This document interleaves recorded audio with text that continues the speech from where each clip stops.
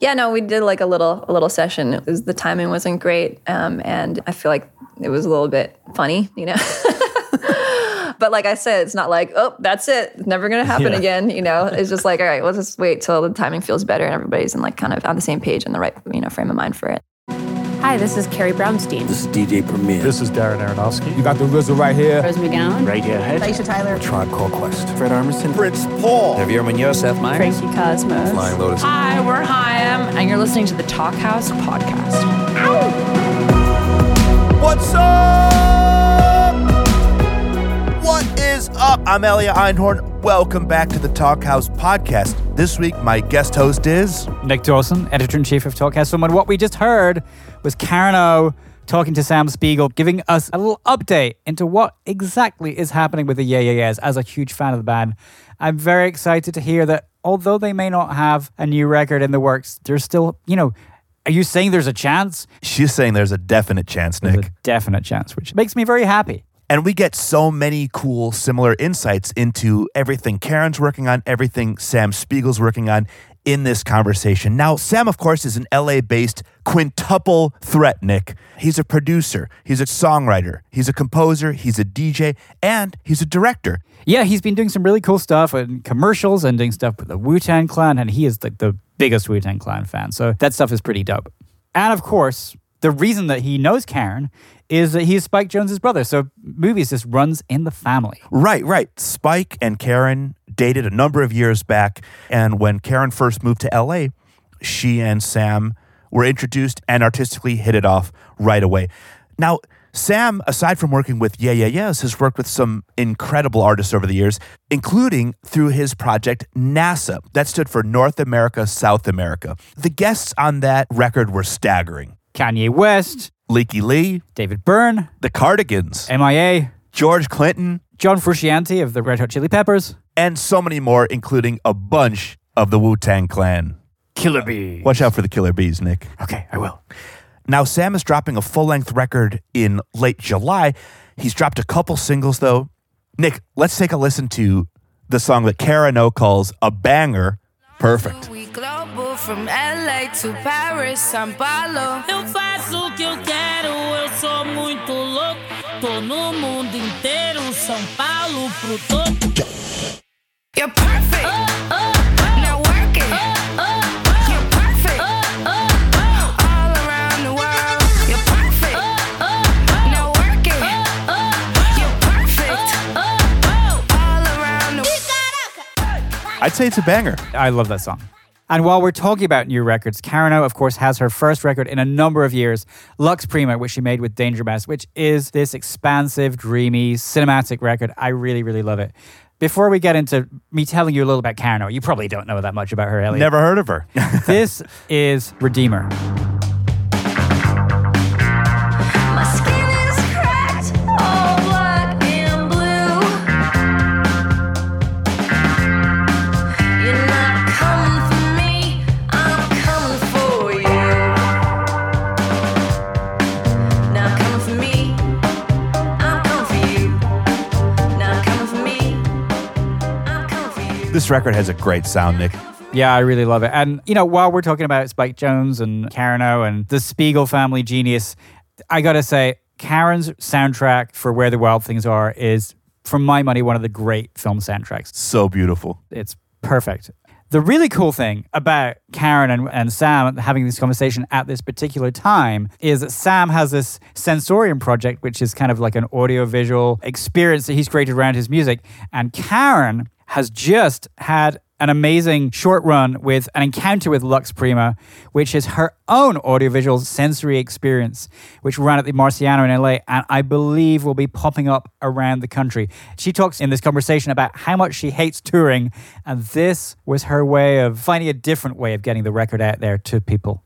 And they talk about so much more. We hear all about their Stop the Virgins collaboration. Right, which made it into the world as a sort of opera theater project in 2012, but is a full record. And with 14 years on the clock, Karen will eventually be releasing this, and it sounds amazing. They also talk about what it's like to collaborate with your brother, if your brother's Spike Jonze. Indeed. And also what it's like to make that difficult second album. Sam was a producer on Show Your Bones, which is maybe my favorite Yeah Yeah Yeahs record. And apparently that was a tough one to make. I was very surprised to hear about Karen's changing musical tastes as she grows older. Nick, I'm not going to spoil it for listeners, but I was very surprised. And I'm kind of in the same boat. I had slippers, a pipe, put me next to maybe a little bit of, well, I'm not going to spoil it either, but yeah. They also chop it up on bong hits, working with ODB, and how the Yeah Yeah Yeahs have basically become family. Yeah, that's pretty cool. And I'd like to think that family is going to get back together soon. Sounds like it. Anyway, let's dive into this talk. It's a great one. Let's roll it. I was hoping to set the tone because they can't see us and tell everybody that's listening how Karen's wearing her Batman costume.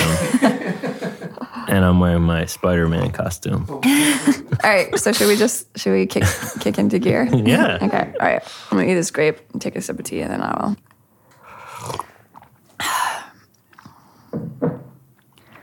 Okay. All right, let's start. Hi, Karen. Hey, Sam.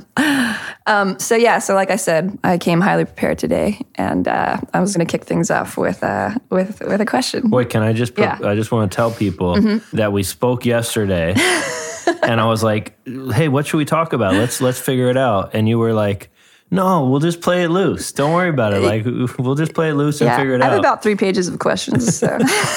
So basically, Karen tricked me. She's ambushing me with like a notebook filled with questions, and I'm completely You're going to like these questions, except for maybe 2 of them. So we'll see if we get to those 2. Yeah, I wanted to start just like talking about how we met and stuff, because we've known each other for like about 15 years now. Basically, I had just moved to LA. I was dating your brother. Your brother was like, "Oh, you don't know anybody in LA?" Like, and my brother makes music, so, you want to go over to his place and like check out what he does? And I was like, okay, that sounds good. Because I didn't really know anybody in LA at the time. I was a New Yorker for a long time before that. And then the first song we started working on, because, we just started making music together pretty much right away, happened to be like Old Dirty Bastard's last recording. That's right. So it's just interesting to me because, like, for one thing, I was like 25 at the time, I think. You're 24. And you're working with like Old Dirty Bastard and Fat Lip and Money Mark. And you kind of seem like simultaneously like unflappable about like the sort of talent you were working with that young.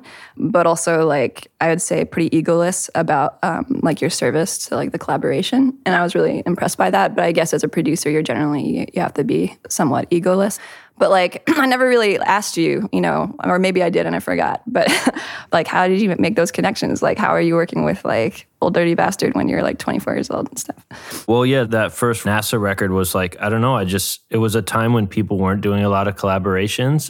Like now, like every song has like 5 features on it. Right. And I just wanted to make a record like with all my heroes kind of and all the people I admire. And so I just started reaching out to people and was pretty relentless about it. And, I grew up in New York in the 90s and like Wu-Tang was like my favorite rap group for many years. And I just loved them. And my cat's named Wu-Tang. Like I'm a huge Wu-Tang fan. And ODB was obviously like the kind of heart and soul of Wu-Tang. And so, I wanted to record with him and do a song with him. But then all the other people on the record too was like, David Byrne and Tom Waits. And these were just kind of music heroes of mine. And then it was kind of fun because with like you and ODB and Fat Lip, mostly it was like I was able to like do these collaborations. It would be like a friend of mine who's like a young kid like me making music and like some hero legend of ours.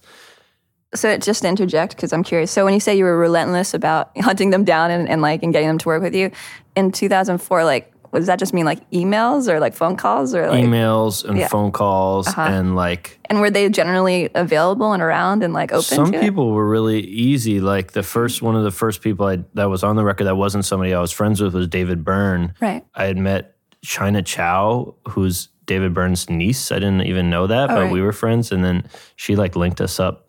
And then David Byrne emailed me immediately within 5 minutes of hearing the song because he's like a big Brazilian music fanatic and, all the samples. And it was very Brazilian influenced, that album. And he got back right away. So sometimes it's really easy. But with ODB, he like flaked on the session like 3 times. And I had to go through like I think there was like 4 or 5 different middlemen that I was dealing with. And then I ended up at this guy named like Titanic's like hood apartment in Harlem to record him, and then ODB Titanic was like his middleman? engineer Oh, guy, engineer, one of okay, the middlemen and engineers. Yeah. And I showed up at his like tiny apartment in Harlem, and then ODB flaked again. And then he ended up sending the tracks. But yeah, it was a lot of just relentlessness. And like hip hop was kind of in a different state then, because like then it was like MC was king in the early 2000s. Like the MCs were like some of the biggest artists in the world, like Busta Rhymes and like everybody, like they were huge artists. Yeah. And so these rappers were just used to just like, and people weren't even really touring. Everyone was just making so much money from the CD sales and features that like they just didn't give a fuck. Right. And so like they were just like, yeah, sure, like I'll show up.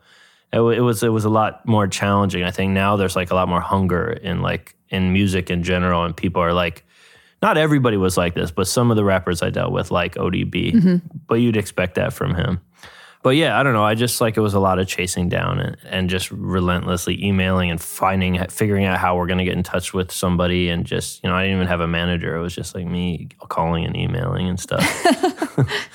Yeah, that's pretty impressive, I gotta say. And like I remember you talking about you had a relationship with like Fat Lip too, right, at the time, and you guys worked together a bunch. But yeah, you just had sort of almost like a friendship or something with him. And still do. Yeah, you still do. He's a great friend. Yeah. Like, and he toured with us a lot, and he was so psyched because he was like a huge ODB fan. He was really? like the biggest ODB fan in the world. And then it was fun that like we met and just like instantly started recording too, like we met, and then I feel like probably the next time we hung out, we probably made that song, right? Yeah, I think so. I just did like, what I do, like the chorus on it or something? Yeah. I don't think I've heard it in about 14 years, so. I think you came in and you came up with it in like 10 minutes and recorded the whole thing. And then it was fun because from that, I think the next song we did together was Hello Tomorrow, right? Right. Mm-hmm. Which was for Spike's Adidas commercial. Right.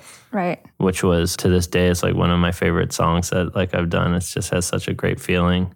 Yeah, I love that song. And that commercial is pretty awesome too. Yeah. How did that happen? That was just like, he just kind of wanted some music and we were like, oh yeah, we'll write it. Yeah. Like, and he's like, okay. Total faith, in our abilities, But one thing I was going to say is Yeah. like, when we did that song, I kind of like realized like the vision and like the magic that you bring to stuff. And I think like from then on, I was always just like, okay, follow Karen's like instinct always. You just brought like so much magic like you always do to it. And the song, it just feels like you, and like it's like sweet, but like a little like kind of mysterious and like dark too. A little and bit like, offbeat too.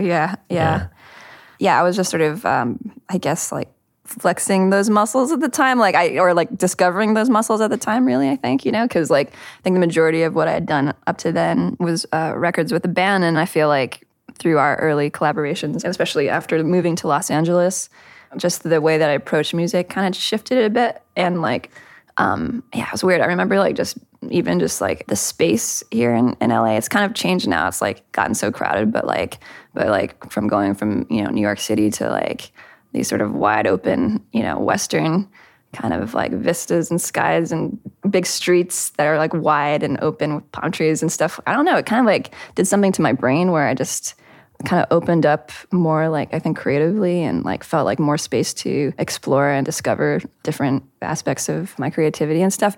And then, because you were like one of my only friends who made music here, we did a lot of that together in those days. So like I think you helped me sort of pave the road for that, which was pretty rad. That's awesome. Yeah, because right after that, we went into working on the Stop the Virgins album. Mm-hmm. Right, yes, which nobody really knows. And for those that don't know, Stop the Virgins is like a fucking amazing album that we did in 2005. Right, so it's like 14 years unreleased now, yeah. And it's so cool. And continuing to be unreleased, but hopefully soon, yeah. When you say hopefully soon, because this is like every year, like I'm like, Karen, are we going to put the Stop the Virgins album out this year, please? I'm closer than ever. to wanting that out there in the world. So it could be very, very soon. Like what was like the making that album like for you? Yeah, that was like one of the greatest music writing experiences of my life. And again, because it was just like, felt like a brand new slate, like West Coast. We just started, writing this music like with a sort of Phil Spector beat, right? That's like how it all kicked off. And then just like invited a bunch of friends to come and like join the party basically, which was like Kim Deal and Money Mark and Jack Lawrence and Patrick from like the Greenhorns or / Raconteurs and stuff like that. And Nick. John Frusciante. And John Frusciante and Nick Zinner. And there was like always a very large bong, like... I still have that bong, actually. It's in the cabinet. I never use it anymore. That's when I used to do bong hits when I was in the studio. That doesn't happen so much anymore. And it just like came together, just like kind of like we pulled it out of the ether, and it's a magnificent scope record. That in a way I think is like this record that I'm putting out, Lux Prima with Danger Mouse, feels almost like not like a sequel or a prequel to it in a way. It's like a similar sort of dreamy and lush kind of vibe to it. But I think the difference being back then when I was like in my early 20s doing it, there's just like a lot more angst and emotion.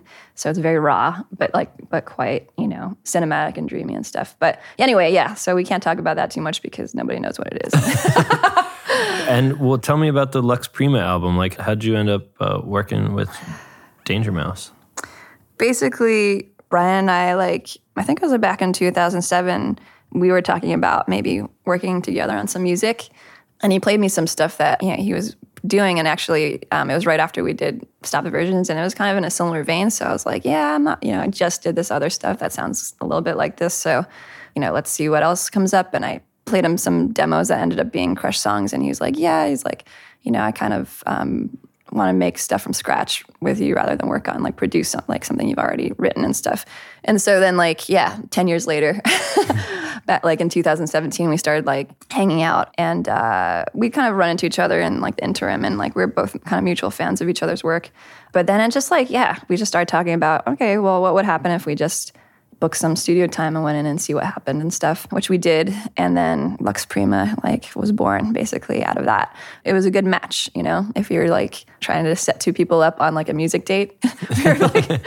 we're pretty well complementary, in that sense, just with the sort of stuff we influences, and also just sort of the fact that we both have had, a similar time of being out there in the world, being an artist and stuff, We're kind of veterans at this point too. So it worked on many levels, and we just kind of we're at a point where we just wanted to, just make something rad and not have to worry about singles. It was just a total exploration and sort of innocent sort of discovery record, That's cool. Yeah.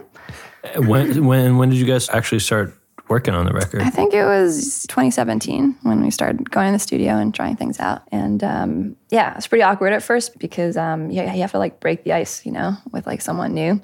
And I'm used to working with producers like you and Dave Sidick and Nick Launay, who are all actually extremely enthusiastic, get really excited off of basically nothing.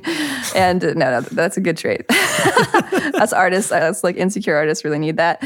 And Brian's very different as producer. He holds his cards really close, and so he's more reserved. But then when you flip the switch with him, he just melts. Then he shows how enthusiastic he is, just like the rest of you. But he's definitely a little bit different in his kind of demeanor. So I had to learn those ropes as well. At first, where you were I don't know if he likes anything I'm doing. Yeah, no, I mean, that's a thought crossing my mind a lot in there, where I was just sort of oh my God, I do not have this. I'm embarrassing myself, I don't have it anymore. This is a waste of time. I'm so sorry I'm wasting his time. And but then it would swing to oh my God, this is some of my favorite stuff I've ever made. And this is awesome. And, it'd be swinging from pole to pole a bit. But that's just kind of how it goes as an artist in general. So, yeah. Yeah. I wanted just to loop it back to sort of what you've been doing for the last 15 years, since we met, with just these collaborations, with pretty amazing artists. I just want to loop it back because these singles that you're putting out, and I think you're putting them out how often now? About once a month. Okay, once a month. They are very dope bangers. They're very dope bangers, yes. And like I'm impressed by them because it's like you have the experience of like 15 years of doing this, but it's like you haven't aged a day like edgewise with your sort of like energy and vigor, you know?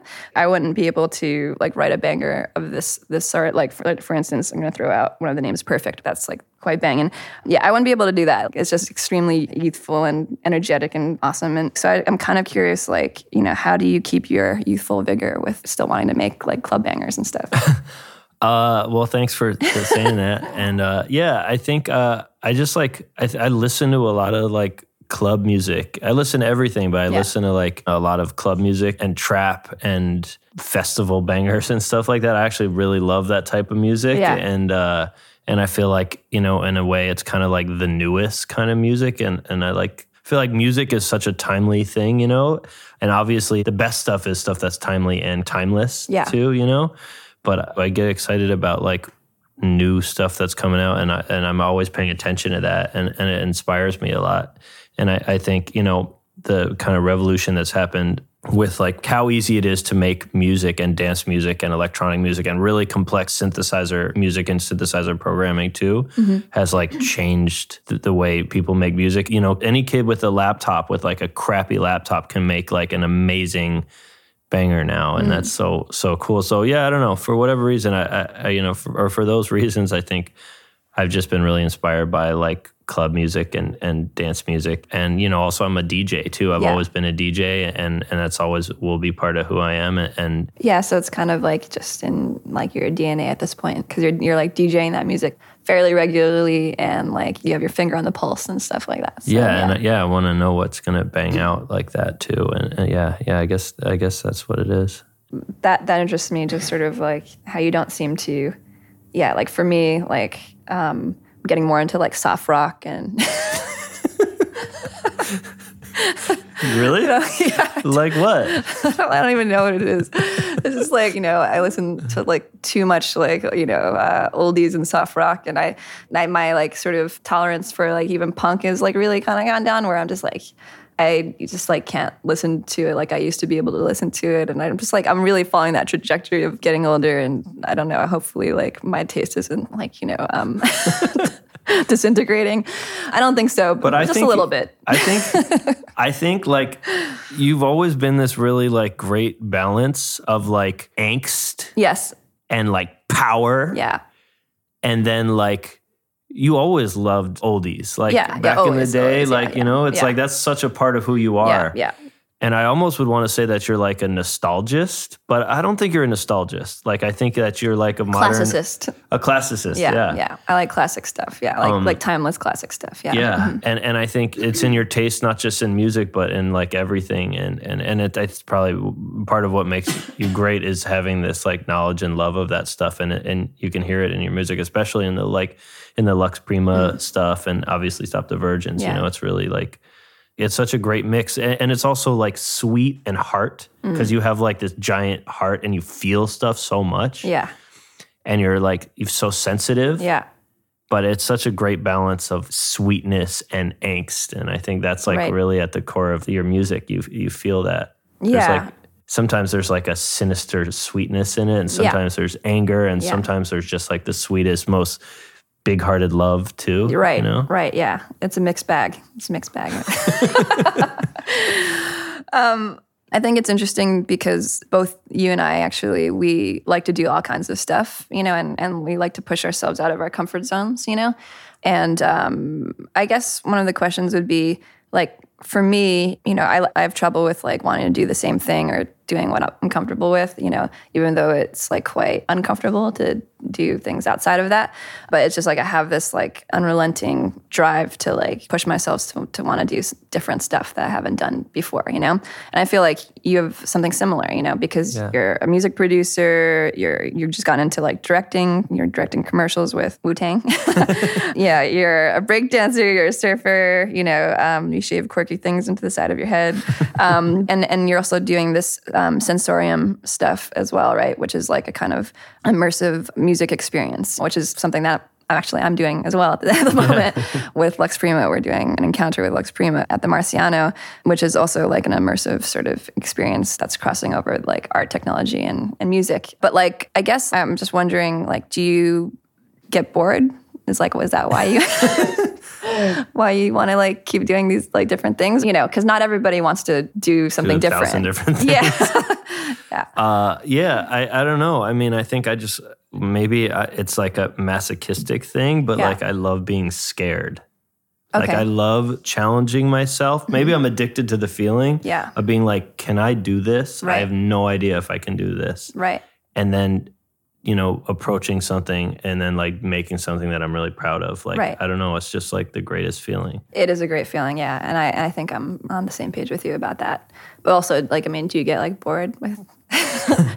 I think I definitely like variety, but I also think it's more like I like challenging myself to see if I can do something. And I also am just like passionate about a lot of different things, you know, like the directing thing. I think in the back of I love movies so much, you know, and like, I remember saying this like numerous times over the years, like sometimes I'd feel like, I think I might like watching movies more than listening to music. Right. There was moments where I'd feel like that. Yeah. And so probably in the back of my head, there was somewhere where I was like, I want to direct. It's like, it's so complete. It's such a complete art. And it seems like it'd be so fun to do it. But like pretty much everybody that I know wants to direct, you know. I think everybody in this town maybe wants to direct, Los Angeles.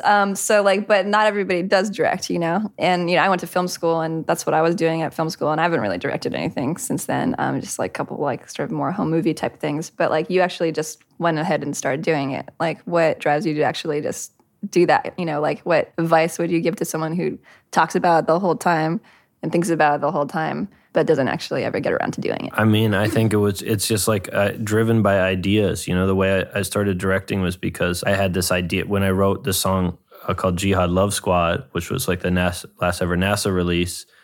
I had an idea that as I wrote the chorus, I was like, the whole video came to me and I believed in the idea so much that I had to go make it. So then I just went to India and made it. Right. And yeah, so I guess like it was more driven by like inspiration and ideas and feeling like I needed to make something, you know, in the same way probably that everybody makes everything, right? No, not really. But like, I mean, like, like a lot of people want to make stuff, but they don't end up making it. You know what I'm saying? Because you got to put yourself on the chopping block to a certain degree, you know. And sometimes you do that in a big way. You put yourself on the chopping block, and sometimes you get chopped into little pieces and stuff. Yeah, but it seems like you seem pretty resilient from that. And I mean, you just keep moving forward. And how do you like cope with being chopped up sometimes? I don't know. I definitely am like up and down in a way. I think maybe we're similar in that way too. Yeah. But then like when I'm working at like this, I'm working on the video for Perfect now. And it's just like, it's the greatest feeling in the world when you're doing something and you're psyched about it and you know there's a great idea at the core of it and you just can't wait to make it. So that's like sort of nothing, like, There's nothing like that. It just drives me. Like I can't even sleep. I barely slept the past few nights. Like I'm so excited about this video, you know? Yeah. But yeah, I think it's my happiest state of being when I'm like in the rapture of like making something that I'm so psyched on. Yeah, no, it is like the best. Bliss. Yeah, it's a bliss for sure. I mean, I can't wait for you to direct something. Yeah, one of these days. I mean, with your Lux Prima project, like what's the experience you're doing? And is that something that you kind of directed or the two, you and Danger Mouse put together, or like how did it come together? Yeah, I mean, it was a little bit like, you know, I've been in a band for about 20 years now, and like I was never really that into touring. That might be an understatement, but like and then my husband was like, I got an idea. Like, why don't you guys do like an art installation that goes along with the record, because it's a record that kind of demands something different anyway. You know, it just like takes you places to a certain degree. And then maybe you could tour that, you know, instead of go out and, you know, on the road and tour like with a band and stuff. So I was like, yeah, that's brilliant. Let's do that. And then over the past year, raising money for it and trying to get it together is, you know, it's like been pushing a huge boulder up a mountain. So I was, you know, at times I was like, this is the worst idea that, you know, I've ever been talked into. But actually, it's quite awesome. And yeah, I mean, I think like for me, and you probably could speak to this too with your sensorium thing. Like I just, I've been doing live performance for so long that, I mean, I do highly value it. I think that the communal aspect of it, like bringing people together, bringing them out, like, and especially now in 2019 more than ever when everybody's so connected to their devices more than they are like to each other to a certain degree, detached in a way, like there's like a less personal connection than there used to be. I'm really into this idea of creating an experience where you bring people together and they, experience something that bonds them to a certain degree. And that's like kind of extraordinary and that makes them feel something emotional. And it's just a challenge to do that without like performing and there being a live performance involved. But that's like, I'm up for that challenge. And I think like, because just going to, installations and museums and being deeply moved by, art, because art's the best. And like, I feel like it's possible to move people deeply without having to be there, like in performing live, And that's like sort of what I'm exploring with this in like a sort of multi-dimensional way where it's light and there's sound and there's smell and there's smell. Yeah. And like, and the feeling of wind and water and basically like a pretty trippy experience in that sense. Yeah. Awesome. Yeah. With music. And I have two questions. One is like, when is it going to be at the Murciano? I think it's April 18th. It's the week of Coachella here. Yeah, it's like, it's cool. Be, yeah. Perfect. That's so rad. And it's so cool, like the old Mason Temple. It's such an amazing institution. Yeah, it's like one of the coolest buildings in LA I've been into, yeah.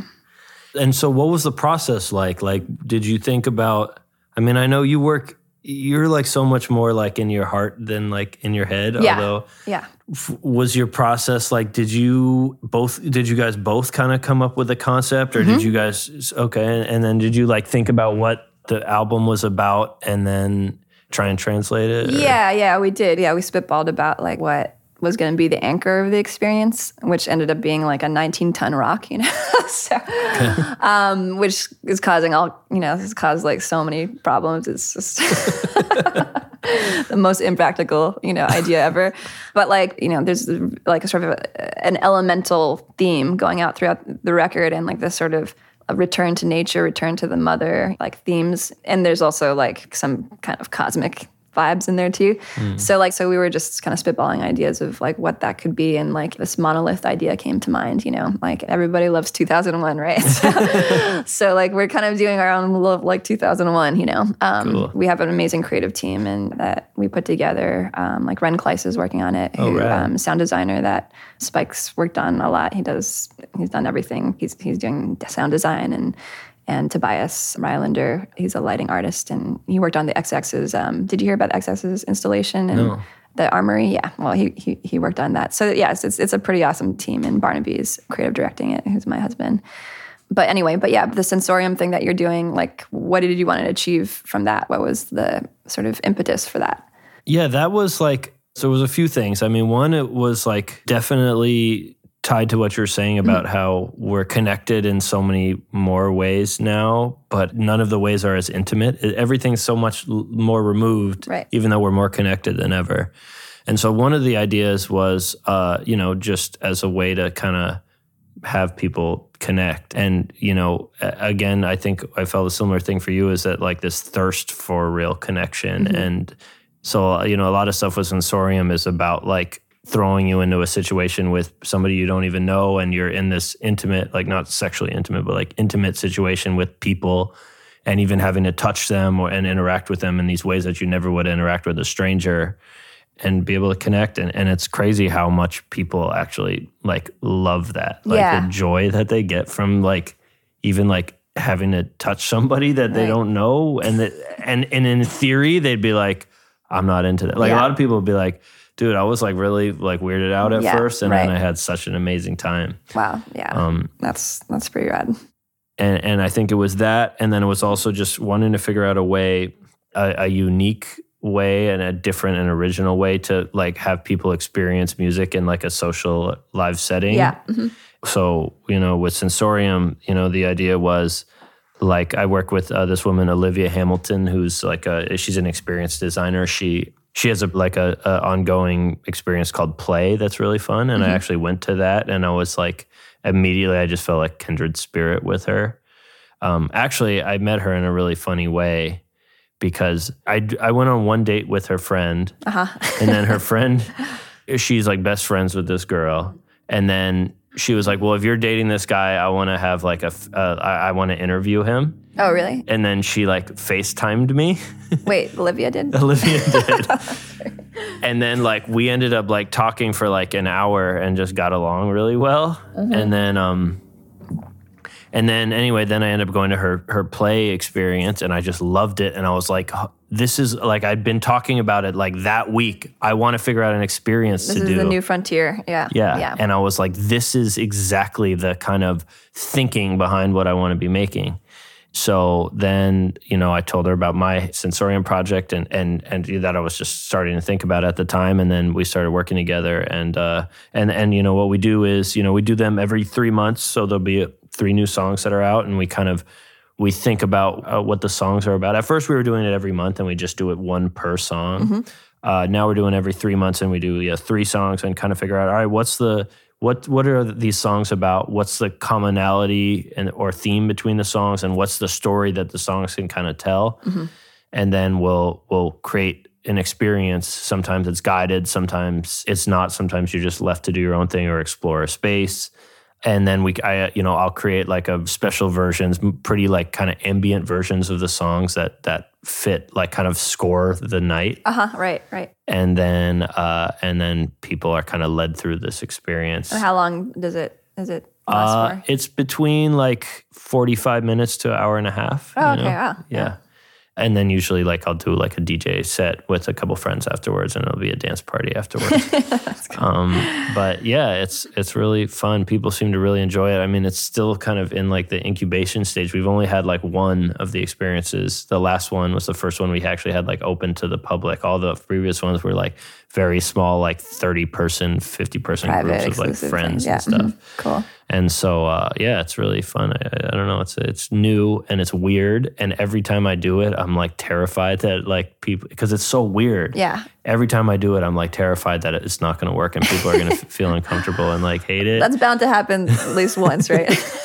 And I'll just be sitting there and like, playing the music and looking out and like freaking out. And then like usually like part of the way through, I'm like, whoa, people love it. And then it's like nice. a huge relief. and I mean, so far that's how it's been at least. I hope it continues down that path. And for mine as well. I'm going to go, I'm going to return to the collaboration thing real quick. Because another collaboration that's worth talking about is between you and your brother. Okay. Who's Spike Jones. You guys work together a lot, like a lot. And I'd say some of his best work in like the commercial realm is with your music, Cool, thanks. Like for instance, I think one of the best things I think he's ever done, which is that Kenzo perfume commercial, which, you guys racked up some awards for. Yeah, I guess my question would be, what is it like to work with relatives? And is it as bad as they say? I think it can be complicated, just because there's a lot more like emotional stuff between you and a relative. Yeah. Over the years, it's been like different kind of learning periods. There's been like tougher periods and then really just one actually. Right. But mostly it's been like just kind of learning how to work together and learning like, it's interesting. Like I had this big epiphany with him recently because he's changed as an artist a lot since I've been working with him too, right. And I realized like, I mean, first of all, like he's an amazing artist. And so like, I always trust his instinct again too, right. like same thing with you, like I'm like, okay, this guy, he's onto something. When he doesn't know, then I chime in and I help with ideas and directions and stuff. But when he knows, it's like, follow that. Yeah. Always. Yeah. And that's something I've always known with him, But I think recently I realized like great collaborators, they see the big picture, and especially right. like in film and stuff, and maybe being like, maybe it's having like started directing myself and seeing that. But anyway, I started feeling and realizing that it's really helpful for me to help see the big picture and chime in with any thoughts I have about anything. Right. Mm-hmm. And of course, still always follow that really strong vision. Right. That he has because it's always on, but also as much as I can try and help him with the big picture stuff too, as well as obviously helping with the music. So because I imagine a huge plus with working with your brother would be just like the comfort is there, So so you have like an innate trust in each other. Which is a big deal. And you're both very good at what you do. But I guess that's also like a pitfall too, is that it's like easier to be like on like your worst behavior with the people that you love the most too, right? Yeah. Like to a certain degree. So that could be like a bit like crazy, but at the same time, that you can't walk away with. You just like, you're like in it to win it. I don't know. I even feel like in my band with Nick and Brian and stuff, like we basically feel like brothers and sisters, Yeah. And I guess I could walk away because we're not blood relatives, but like at this point, it kind of feels like we're almost like blood relatives, Yeah, for sure. And so even when things got like kind of the hardest, which you were therefore, which was our second record, which Sam was one of the producers on, Show Your Bones, which is like one of the hardest recording experiences and writing experiences of my life. Yeah, same here. Yeah, and I wanted to kind of walk away because it was that miserable at a certain point. But like it was weird because it almost felt like, I don't know, like I've never really given up on anything necessarily. But like it felt like we were like kind of on our worst behavior with each other.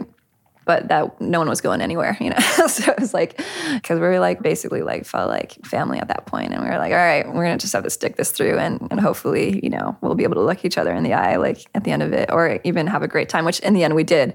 Like touring behind that record was like some of the best shows I've ever played in my life. It was just so cathartic because it was like so tough making it that like when we finally got to like just get on the road and do what we do like on stage, which is like quite a cathartic thing. It was just like times 100 cathartic, And it was really like, yeah, as you say, like quite blissful. So it like smoothed over some of the hardship of it. But that was intense. I remember those shows that like you guys were intense. I remember coming backstage immediately after you guys played Coachella and you guys were just like, we're like, we need a minute. We're always like that after a show, but yeah, I mean, like, so it's interesting because I kind of answered my own question, even though I'm not blood related to Nick and Brian, but yeah, like I just feel like collaborating with people that you're that close to it's interesting, Yeah. I agree, yeah. And it's interesting. Like the first time you collaborate with someone, there's this like looseness, like right in the beginning. There's this like it's like almost like maybe like the honeymoon period. It's the honeymoon period. Yeah. But then when you have somebody that you've been working with forever, you end up developing this like trust and like ease that's nice. And I feel like if the communication is good, that's like, at least for me, like I'm like such a communicator and stuff. And this is again like really personal for me because I like to communicate. But it's like as long as stuff is being talked about and if those complications come up, they're kind of talked about and hashed out. And like he's like a great person. So like I know he's a great person and I know I'm a great person. And so as soon as we talk about something, it's like much easier to kind of to surpass any complications. And then the overall ease in knowing each other is just like it's great when you have that kind of almost like second nature, knowing like being able to know what somebody's going to want before they know it, Yeah, no, totally. Yeah, I get that for sure. I was just thinking about like before I met my like husband, for instance, when there was like relationships like before that, like it was like I lasted about like generally a year to year and a half and like all any given like love relationship previous to that.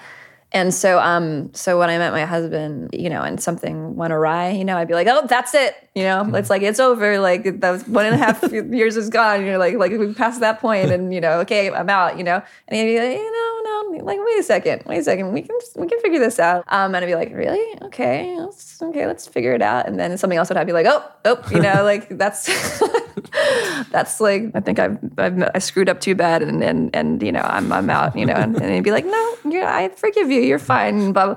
And it's funny. It takes like a certain, it's not just like the experience of like sort of that trust that you build, but like it's like a maturity almost, and you kind of grow up with these people. You've grown up with your brother, obviously.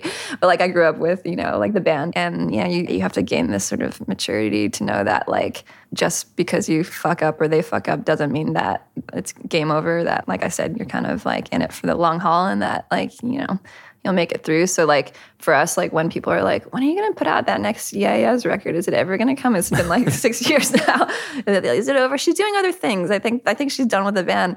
And I'm like, no, it's not that. I'm in it for the long haul, but it's just, it's just got to be right and it's got to feel right so that it's just the best side of us and it's the best that we have to offer, So yeah, that's cool. Yeah. I like that. I think that's a good note to leave off on. Totally. Cool. Awesome. All right. Karen O, Sam Spiegel, thank you so much for chopping it up here on the Talk House podcast. Yeah, what a great conversation. Thank you to those guys. I'm very excited to hear Sam's record, which is going to be out later in the summer. And I'm going to be, hopefully for much of the summer, sitting outdoors, listening to Karen's record and just enjoying being in nature. I think it's going to be the perfect combo. I have to say, I have my fingers crossed for being in their AV experiences soon too, Nick. I'm hoping those come to New York. Yeah, that's going to be amazing. Definitely. Listeners, if you enjoyed today's episode, make sure to check out Karen O's Yeah Yeah Yeahs bandmate, Brian Chase, on a past episode where he speaks with Kit Malone of TV on the Radio and Lizzie Goodman, who wrote the book Meet Me in the Bathroom. This episode was recorded by Ali Niku at Sam's house in LA. Our co-producer is Mark Yoshizumi, and the Talk House podcast theme was composed and performed by The Range. Check out @TalkHouse across all socials for some very cool behind-the-scenes pictures from this recording session. Yep, those guys look pretty natty in their Batman and Spider-Man outfit. Till next week, I'm Elliot Einhorn. I'm Nick Dawson. Peace. Bye.